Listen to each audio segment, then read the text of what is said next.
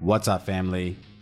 Welcome back to the Stop Sinking Show, where we go from struggle to flow.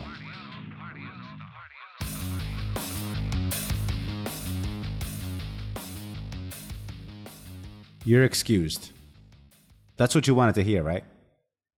All those excuses you have for why you can't do something, why you can't do it consistently, why you can't do it better, why you can't do more, you're excused. Here's the problem, though. You don't really need my permission, do you? You don't need anyone else's. You really only need yours, and then it's excusable for you to no longer do that thing. And you've been giving that to yourself. And here's the biggest problem with excuses. They're valid. All your excuses, probably valid as hell. Probably excusable, given your constraints and reality of difficulties and challenges. I'm not the one here to take anything away from you. Again, it's really up to you to let those valid excuses dictate what you actually do or do not. You have an out, and you probably have given yourself that out. But how's that serving you? Let's be honest. I was listening to Tom Bilyeu talk about the fascination that he has with Michael Jordan, and how he has a poster of him in the room where he records. And it's not because Tom is such a big basketball fan. The reason for his admiration is the flu story. How the night before Game 6, Michael got sick, and he played on that court with a 103-degree fever and won. Not many people would have stepped onto that court. He had an easy out. No one would tell him otherwise to play with a 103-degree fever. And no one should. That had to come from him. It probably wouldn't be right for anyone else to tell him to take that risk. That's a risk ladder he must choose to climb on his own. Here's some truth that you probably already know and don't want to hear. Many people go to work, do their job, perform in all other roles in their life, regardless of how they're feeling or what else is pulling at their attention and energy. There's someone out there with less resources and more constraints than you, but not letting any of that hold themselves back. Is it because they're special? I suspect it's mainly because they don't give themselves a choice. Committed to something, that means it must get done. No ifs, ands, or buts about it. Now, I will be in the wrong to tell you to do the same. I would look like an insensitive person if I minimize your issues and compare them to anyone else's and tell you that you should do what you need to do despite that.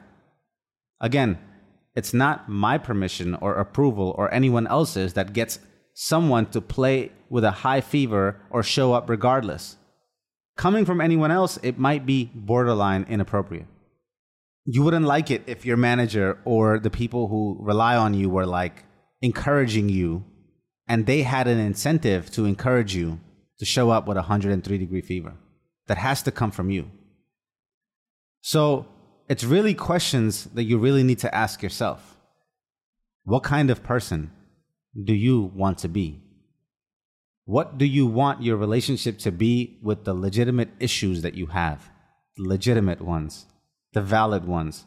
Will you let them hold you back? Will you let them run the show? Or will you show up for yourself regardless? What do you want to remember about yourself? Do you want to think of yourself as someone that is often defeated, overwhelmed, burnt out by the activity of your life? Or will you accept that suffering is the nature of life, and that any difficulty, the suffering, is not grounds for you to slow down the becoming of you? Each one of these scenarios becomes a vote towards what rapport you have with yourself, what you think of yourself in the dark, and what limitations you consider real enough and which will not be considered in the reaching for the heights that you are trying to attain. Your life is your playground. You set up the game. You set the limitations. You determine what is out of bounds. It's your court, your rules. If you decide to play half court or set up boundaries that are comfortable to you, that suit you, the only one that suffers then is you. The only thing compromised is the levels of your own game. That's a bag that you will be left holding, and it's not a weight for anyone else to carry with you. So go on as before. No one else should tell you how to run your race. It's really an individual's prerogative. But if you had anyone in your life that cared about you, and they saw you do less than what you are capable of, they would tell you.